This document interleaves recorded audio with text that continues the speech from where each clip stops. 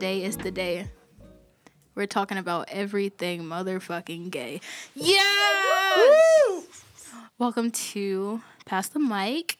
Today we are talking about queerness, and we have 4 wonderful guests to give their expertise on this subject. So if you all want to introduce yourselves, what you do on campus, or anything that you want to talk about related to yourself, just go ahead. Howdy. My name is Allison, if you don't already know me. I am a little poli-sci wanderer around U of M. I'm a senior. When I'm not spending my time crying or screaming about politics, I like to draw. I like to basically rant and scream about basically being gay and black on this campus, and I work at the library, so feel free to hit me up.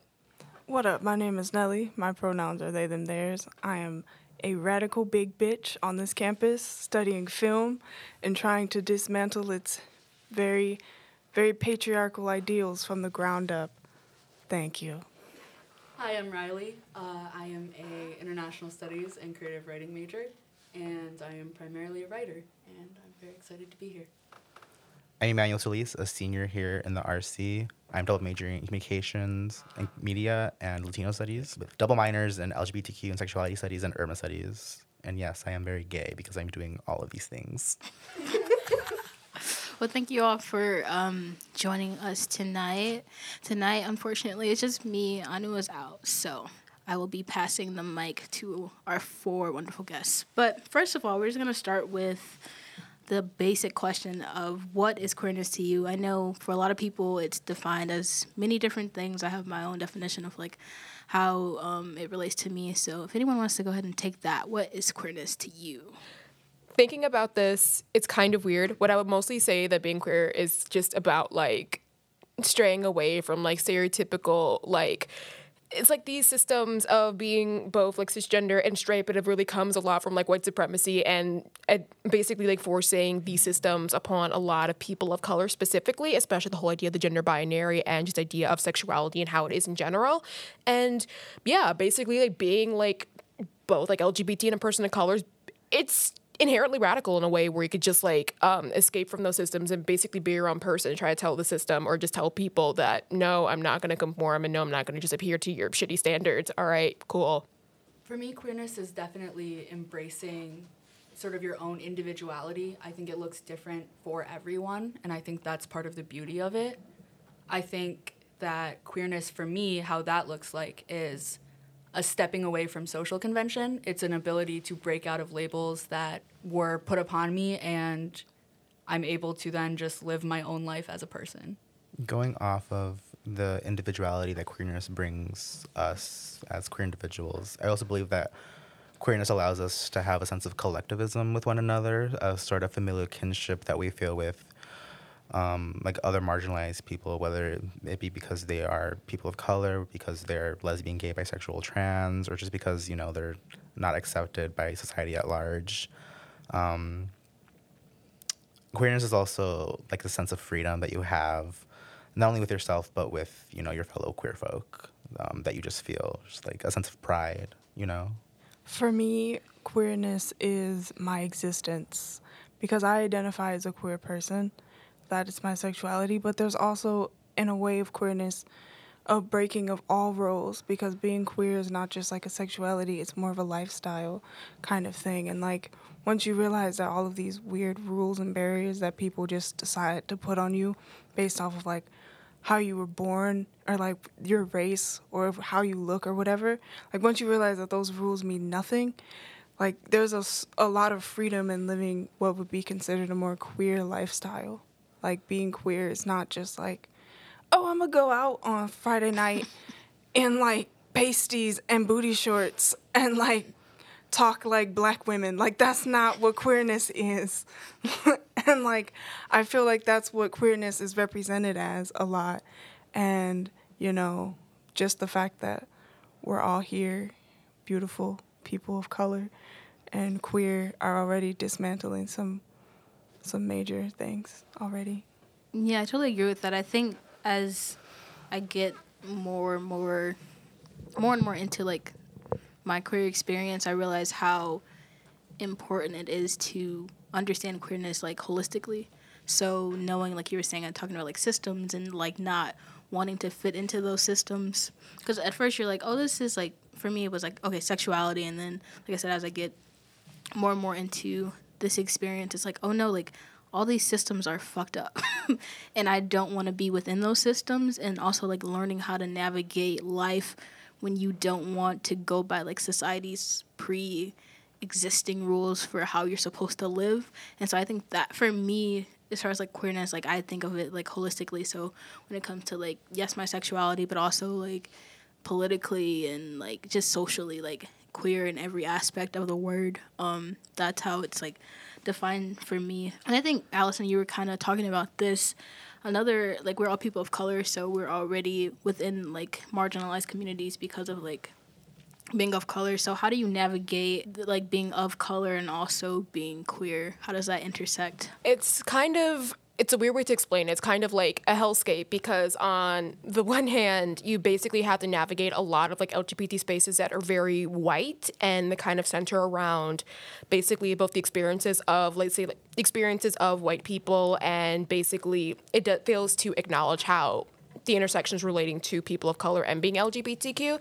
And so you can have to deal with a lot of like racism and basically a lot of exclusion in those areas. But at the same time, when you're a person of color, a lot of those communities seem to put like their ethnicity, their nationality, or their race first and view LGBT as being secondary.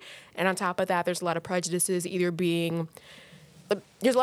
basically being forced on a lot of like people of color who are LGBTQ, because you assume that, oh, like being gay or being non-binary is some quote unquote white people shit, or they basically think that, oh, like you're black first or something like that. So you kind of have to like form your own communities pretty much. I guess it depends on like the context situation in which I am, you know, like a queer person of color. On campus, it's very much different than if I were back home in Flint, Michigan with my family and just, you know, people from Flint. But generally, I've always just been a flamboyant like person, so that's how people know me, and that's how I like engage in the world when it is safe to do that. So I feel very much like I can be that in Ann Arbor and back home. But if I'm like in an unfamiliar situation, I do have to like butch it up or like be more masculine, which is definitely like disheartening. But it's just like the realities that we have to go through as queer people, you know? Yeah, definitely. And then this kind of like, you touched on this too, Allison, but this idea of like racism within queer spaces, or also homophobia or transphobia within spaces of color. And so like for me, I know a lot of times I feel like I can fit in black spaces or in other spaces of color, but I always feel like less of myself when I am in those spaces, because I know like the idea surrounding like how you're supposed to act and like just this upholding of like heteronormativity. I guess for you all, like how have you guys experienced like some of the same things within your communities? And if so, like how's that made you feel, or like how have you kind of dealt with that? For me personally, my Filipino family does not know at all. My current partner is non-binary, which is something that would very much confuse them. It was something that my parents had to take a few minutes to understand, I think, and getting the pronouns is something that has been a journey for my entire immediate family. But in regards to my Filipino community, they're very conservative still and don't even like anything to do with queerness and gayness. And my little cousin, actually, I went over there last year and he pointed out a gay man and said, "That's a gay man. I hate him." They're very religious people. So it was interesting having to navigate that, being in such a personal community that I've been in for a long time, and I have to hide such a huge part of my identity and a huge part of my life. I've been with my partner for over a year, and as far as they know, I have a boyfriend. Yeah, I definitely feel that. For me, my family knows I came out like officially last February? Yeah, last February, and then like recently for National Coming Out Day, I just put like a thing on Facebook for all the Christians to see, and I was just like, fuck it, I'm doing it. So that like now like everyone knows if they didn't already know before. And so I do definitely feel that same sense of like when I go home, I'm like you were saying, like I'm kind of like two different people. If I want to maintain my sanity, then I kind of have to be two different people, because I can't go home gay as hell and still not be like chastised for that. Or even like me going home just my regular self, my mama would just be like, what are you wearing? Why you got that on? Like, stuff like that. Yeah. And so I guess my question, and I have my theories on, like, family and, like, queerness, but how do you navigate, like, your family's reactions to it, or just going through the journey with them? Because this is something, like, the mature side of me, like, realized was that while my journey to queerness was a journey, like, their journey to actually, like, knowing what the fuck all this stuff means is also a journey. And so it's not like I don't have to be sympathetic to people who are homophobic, but this idea of just knowing that us getting to a compromise or a mutual space is also an experience for them. And so, like, knowing that while I'm upset at them saying X, Y, and Z, and then, like, not letting that affect me so much, because I also know, like, we have to come to a mutual space. Like, they didn't grow up with this stuff. Like, they don't know it. They don't have the education surrounding it. So how am I supposed to expect them to, like, change every single thing that they believe in? But at the same time, like, don't be homophobic. That's not a pass. But so along with that, I guess, how have you guys navigated through? I know you were kind of hinting at it with your family. Like, if anyone else wants to touch on how you've navigated, like, your queerness within your family. So, for context for this story, I came out to my immediate family over the summer. And it happened in a very roundabout way, but it kind of made me realize the toll that like, telling someone about your sexuality or, like, your gender expression. Well, I haven't come out about my gender expression because I just don't think it's worth it. But as far as, like, the weight of coming out to somebody and, like, how difficult it is for even them to deal with. And, like, there's a difference between, like, them just, like, being ignorant about it, and a difference between them actually having, like, a toll on their mental health and well-being. Like, I came out to my sister because she found my other Instagram account and was, like, asking me all these questions, and then I was just like, well, I'll come out to my family eventually, having no intentions of doing so. But eventually she broke down to me and was like, I can't do this anymore. Like, she couldn't hold that secret anymore. Mm-hmm. And for me, I had never realized that even internally for me, I was also having that struggle, but it just looked a lot different for me. And, like, it was quite an experience to sort of have to now navigate the idea of being out at home, but, like, being used to keeping so many secrets. So, like, now I still keep a lot of secrets, but, like, there's no reason to. And so, like, I'm slowly unlearning what it means to, like, tell the truth and things like that. I'm also not out to my parents, but also it's pretty obvious that I'm, like, very gay. Like, my mom would ask me for fashion advice when I was, like, 8 years old. So, like, if she doesn't know by now, I don't think there's any hope for her.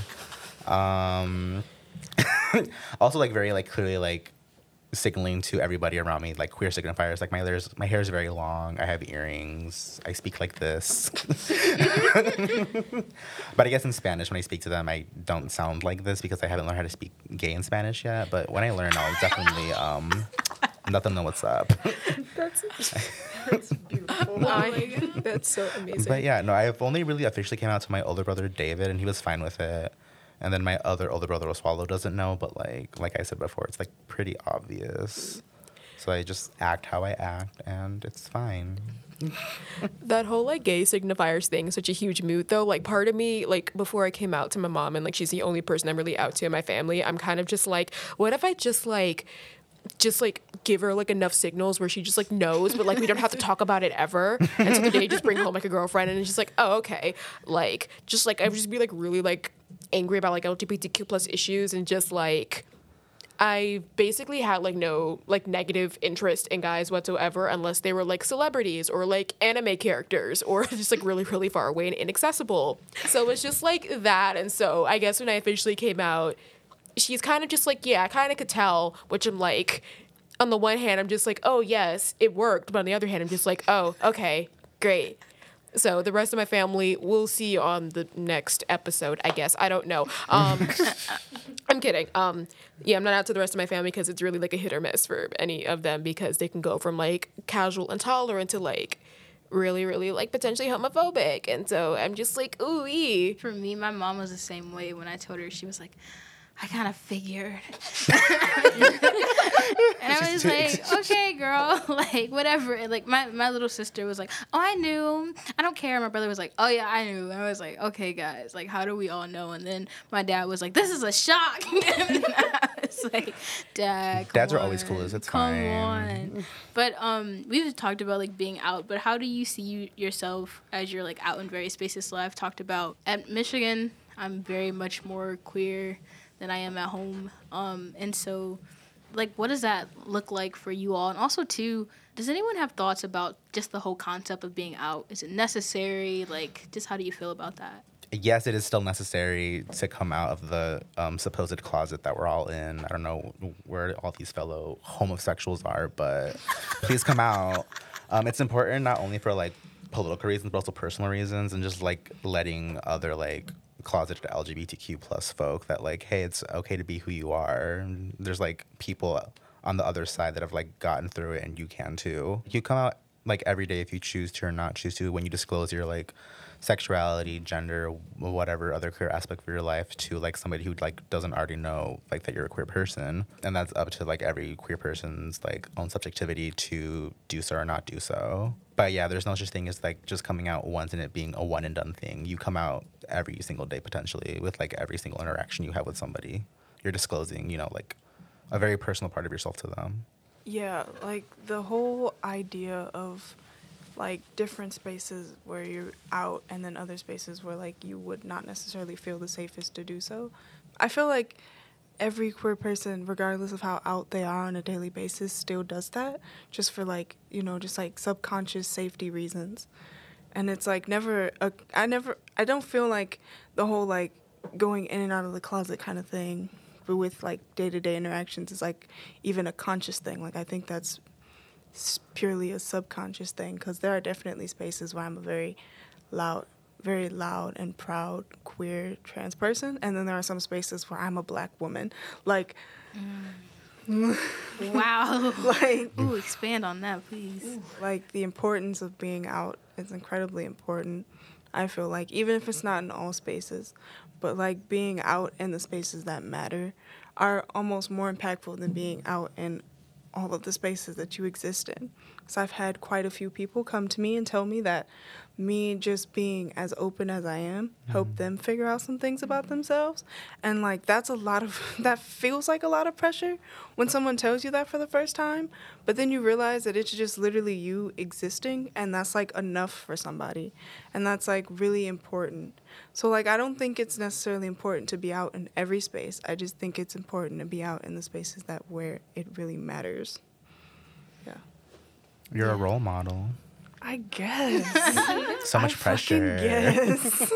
Speaking of role models, how I've been kind of toiling with this question recently, but for me specifically, I was like, I want like black queer role models. Like, I want black queer elders who I can talk to and be like, I'm going through X, Y, and Z. Like, help me out. And sometimes it's hard to like find those people. So, do you have queer role models? Like, are there people that you like can talk to that are older than you that you can look up to, or do you see those people like portrayed through media and things like that? I'll just say that I don't necessarily have any in my personal life, but I remember when I watched Pose for the first time, I really gravitated towards Billy Porter. And like for me, Billy Porter is sort of like that queer role model that I never knew I needed until like I saw him for the first time and said, this is exactly the type of representation I needed in my life, just a very flamboyant gay black man. Like, I didn't know that I needed a 50-year-old flamboyant gay black man to make me feel seen in my life, but for some reason I felt very seen the first time I saw Billy Porter. I think more than any one specific person, for me, when I see a queer couple out and about, I'm just like, hell yeah, you're queer, I'm queer, hey, what's up? And there's just like, there's a solidarity that happens when you pass another queer couple, and it's sort of like you acknowledge each other. And I think more than anything, that's a beautiful thing, and that gave me the confidence. I come from a really conservative town. It was really hard when I brought my partner home to like hold hands even, because people stared at us. And there's something just really beautiful about seeing other queer people out and living their lives. Yeah, sometimes like I'll stare at queer couples and I'm just like, you guys, I'm not judging you at all. I'm just so fucking happy. Like literally, I'll just be like, oh, and then I'll be like, I'm so fucking single. But like, yes, yeah, that's definitely one of my like. It definitely makes me very, very happy. Just to see like queer couples out and about and just being free and like knowing that I can exist in that same way. I could say something about specifically being like a cis gay male and like our relationships with one another, being like lovers and mentors and, you know, friends is a jumbled mess. Oh, I didn't mention this when we were talking about being out and things like that, but I really came out because of this podcast, honestly. This one? Yeah. So we started podcasts last year, and I knew that I was gonna like be speaking on the podcast. I knew that I was queer, and I knew that my parents were like gonna see it. It's on social media. All my family's on social media, so I was like, I'm not about to block all of you motherfuckers. Like, this is too much. And so I was like, damn, I think I have to come out. I was stressed the fuck out, but I did it, and like I'm really happy for the space and being able to like just speak as a Black queer woman, because that's who I am. And I was like, how dare I have a platform to like talk about these issues and not actually like be true to myself. And so yeah, that's why I came out. It's a journey, but you know, I actually do feel like so much freer and so much better since doing that. But yeah, that's just a little story about me coming out. But to the topic that we all love so much, dating. Oof. Oh, so many groans. And what does dating look like specifically here at Michigan? Dry. There's not a soul here. Riley, talk to your experience, because it's, you know, really miraculous what you have with, Yes, with AJ. what you have is great. Please tell Yes. Fill us in. Y'all Fill are us so in. cute. I actually met my partner on Tinder because, you know, you can find anyone on there. And everyone's out there. Yeah.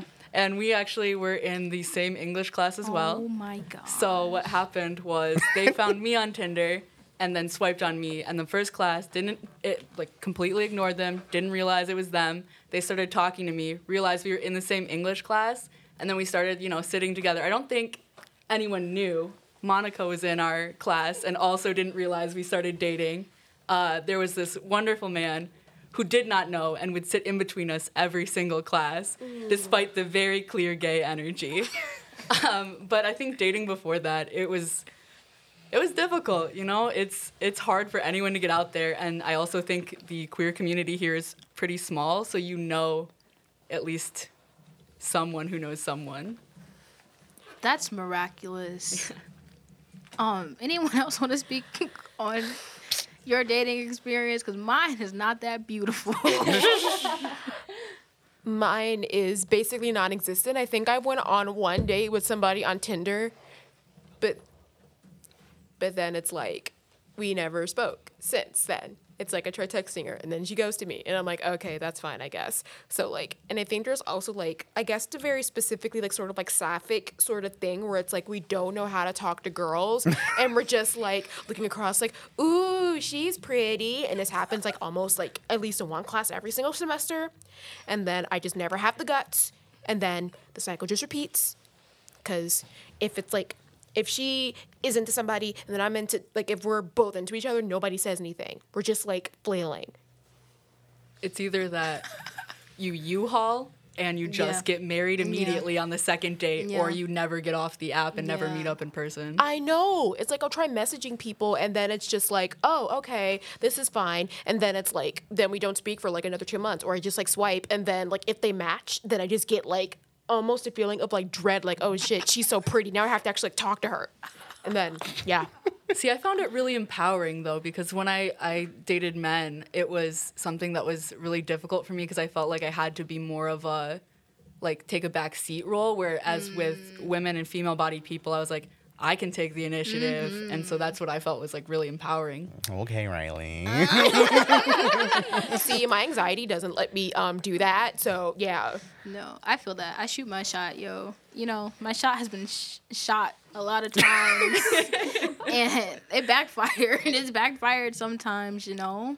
the other thing too is like when you're dating, sometimes you don't know if the person you are like, if the person is flirting with you or if they're just being nice, specifically like with like girls or like female body people. And so that just happened to me recently, and I was like, oh my god, like she is flirting with me, da da da da. Oh, love, we love to see it. And then she was like, thanks, friend. And I was like, okay, bet, all right, yep. What's up, homie? Let's step up. Like, and so, yeah. So I think that's definitely like one of my dating is hard, especially too like if you're trying to date people of color. Just gay dating here, especially for like cis gay males, is just fucking annoying as shit.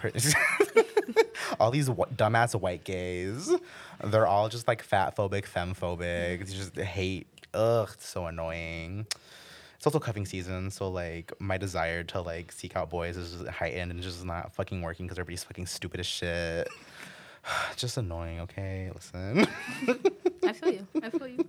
My experience with dating is a weird one because my first and like at this point only relationship was with a friend of mine, and like now we're cool and we're fucking again.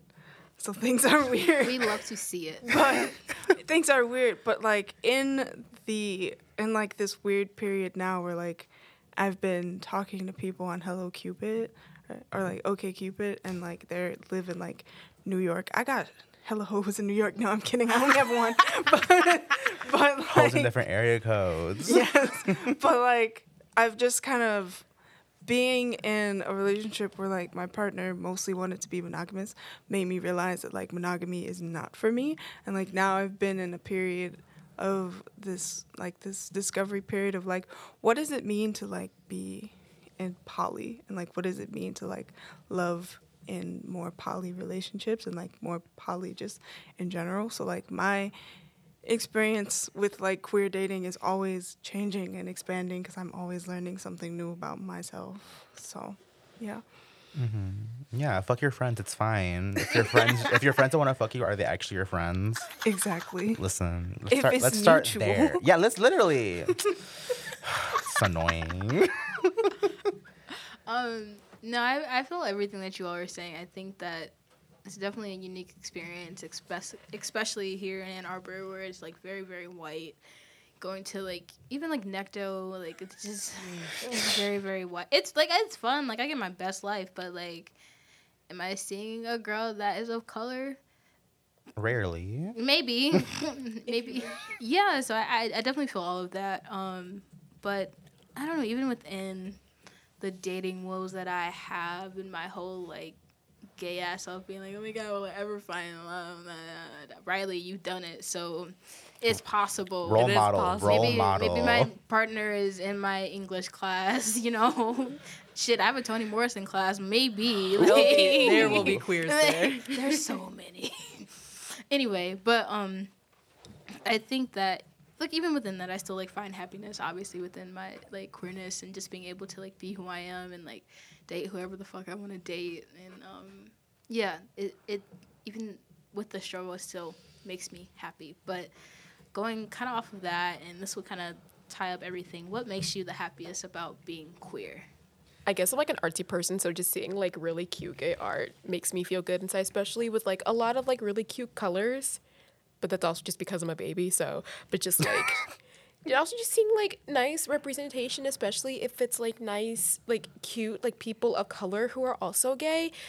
Seeing, I guess, myself reflected in that, or even just seeing like sometimes little LGBTQ plus tags on Twitter, even though I'm scared to post in them. It's just like, oh, everybody is so pretty, and I am so gay. I love it. My friends. I love that we meet all gay together. I guess, like you said, friends and, like, the community that I've built is definitely, like, one of my favorite parts of being queer. Like, because I'm, like, because I do drag, but also, like, I really like ball culture and everything. I take family very seriously, and I've actually, like, cultivated my own little, like, house family and everything here. And, like, I take that shit so seriously, and I feel like being queer, like having that type of interactions and relationships with people has made me like realize how important people are to me, because I used to be a person who hated everyone and like wanted no close relationships, but like coming out or like finding out I was queer and then finding people who also were queer and then wanted to be friends with me and like really cultivate relationships with me made me realize how important it is to have a good foundation of like people that care about you. So that's what makes me the happiest about being queer. I think for me, what makes me the happiest is just the ability to love whoever you want to love. It doesn't matter what that looks like, and it looks different for everybody. But I think that's just such a beautiful, pure thing. And if you're able to find someone or multiple people who you love and enjoy spending time with, and I think with being in the queer community, you can find so many people that are part of your found family who can support you in your own journey being queer. And I think that sort of solidarity and that ability to love is just so beautiful. Oh, that's so pretty. Yeah, I think for me, I think I'm the happiest when I'm my freest self, and that just means me being gay as fuck, you know, and also just the idea of being queer within systems. Like, I really take joy in that, and like being like, fuck the system, like fuck all this white bullshit. I feel very free in that, and I think that's something that I've stepped into recently. But yeah, those are probably the biggest things. It's just being like you were saying, like you have the ability to love like whoever you want to love, and it doesn't even matter. And that idea of like being so connected to people just based on like love, you know. Yeah, that's definitely when I feel my happiest, when I'm the freest. But thank you all so much for coming out and sharing your experiences with us. We really appreciate this. Yeah, it's been a great convo. We love queerness so much. We love the gays. But yeah, check us out on our next episode. We're going to have our Creative of Color coming up next. But see you guys soon.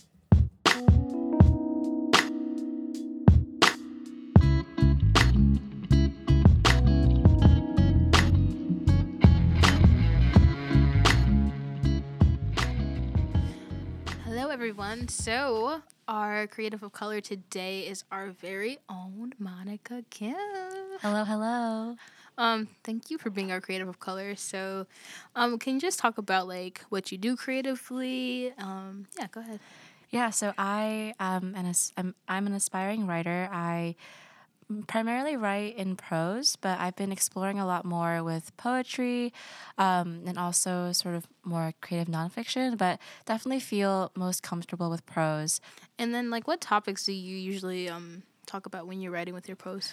So I guess the things that I talk a lot about in my writing definitely have to do with my identity. So topics of race and ethnicity, especially with like Korean culture and how, like, specifically being Korean American and how I interact and how I see other Korean Americans interact with other people of color and obviously white people. And then also gender identity and sexual orientation, but also like other random shit. Like I also I try to make my writing political, and I do think that writing in itself is political, but yeah, I try to incorporate the political in there. Who are some of your favorite writers? I know you talk about like the political, and I have a few in mind, but like, yeah, who are some of your favorite writers? I love James Baldwin. Yes. He's one of my he's definitely one of my favorite writers. I love James Baldwin. I love Chimamanda Ngozi Adichie. I've only read one of her books by Min Jin Lee, but she's also Korean American. I love her. Yeah. And then as far as like, I know storytelling can be there's so many different types of storytelling, but for you and like writing specifically in prose, what do stories function as for you? I think that stories really humanize or give voice to certain topics. So I guess thinking about this, like I'm thinking about this right now because I'm writing a paper on it, but we just read, one of the books that I read from one of my classes was Salvage the Bones by Jesmyn Ward. And it's about Hurricane Katrina, but it's so much more than just about Hurricane Katrina because she only spends one chapter on the hurricane itself, but all the other chapters leading up to it are specifically about the characters. And so like in such a politicized traumatic event such as that, where we ignore a certain community, namely the Black community in the South, in New Orleans, Missouri, etc. She really gives these characters a story and not just like a number. Like they're not just a statistic. And I think that's what prose really does, is that you could write a creative nonfiction, like you could write a nonfiction piece about it, but I think they allow you to empathize with people who you don't, like they allow you to empathize with communities you might not necessarily always interact with every day. And then my last question, what story is the story that you wish you told? That's really interesting. I guess, so one of the stories that resonated with me a lot is Pachinko by Min-Jin Lee, which I mentioned her as one of my favorite authors. Hers is about this Korean family. It takes place basically like from Japanese colonization of Korea to like 80s Korea, when Korea was starting to become more economically developed and stuff. And so I one of my dreams is to write a novel about a Korean American girl like grappling with her Korean identity and like learning about her past and like her grandmother and like her experience with Japan and like her and how this girl like navigates, and this like idea like she has a boyfriend who is Japanese American and like what that means for like her family who feels very strongly about Japanese people. And so I really loved Pachinko and how it had all these historical elements and like family elements to it. And so that's like a story that I really love, that resonated with me, that I wish that I could emulate in the future. Well, thanks so much for joining us and telling us a little bit about your writing and things like that. Where can people follow you at? Where can they find your writings, your stories, your other creative endeavors? So I have a portfolio / website, but it's not done yet. So I'm not going to plug that because it's shitty. But you can find me on Insta, Monica K47. That's all. All right. Well, thank you again, Monica. That wraps up our queerness episode. Check out our next episode next week. And always remember to share, like, subscribe. We're on Spotify, Apple Podcasts. And never forget to pass the mic.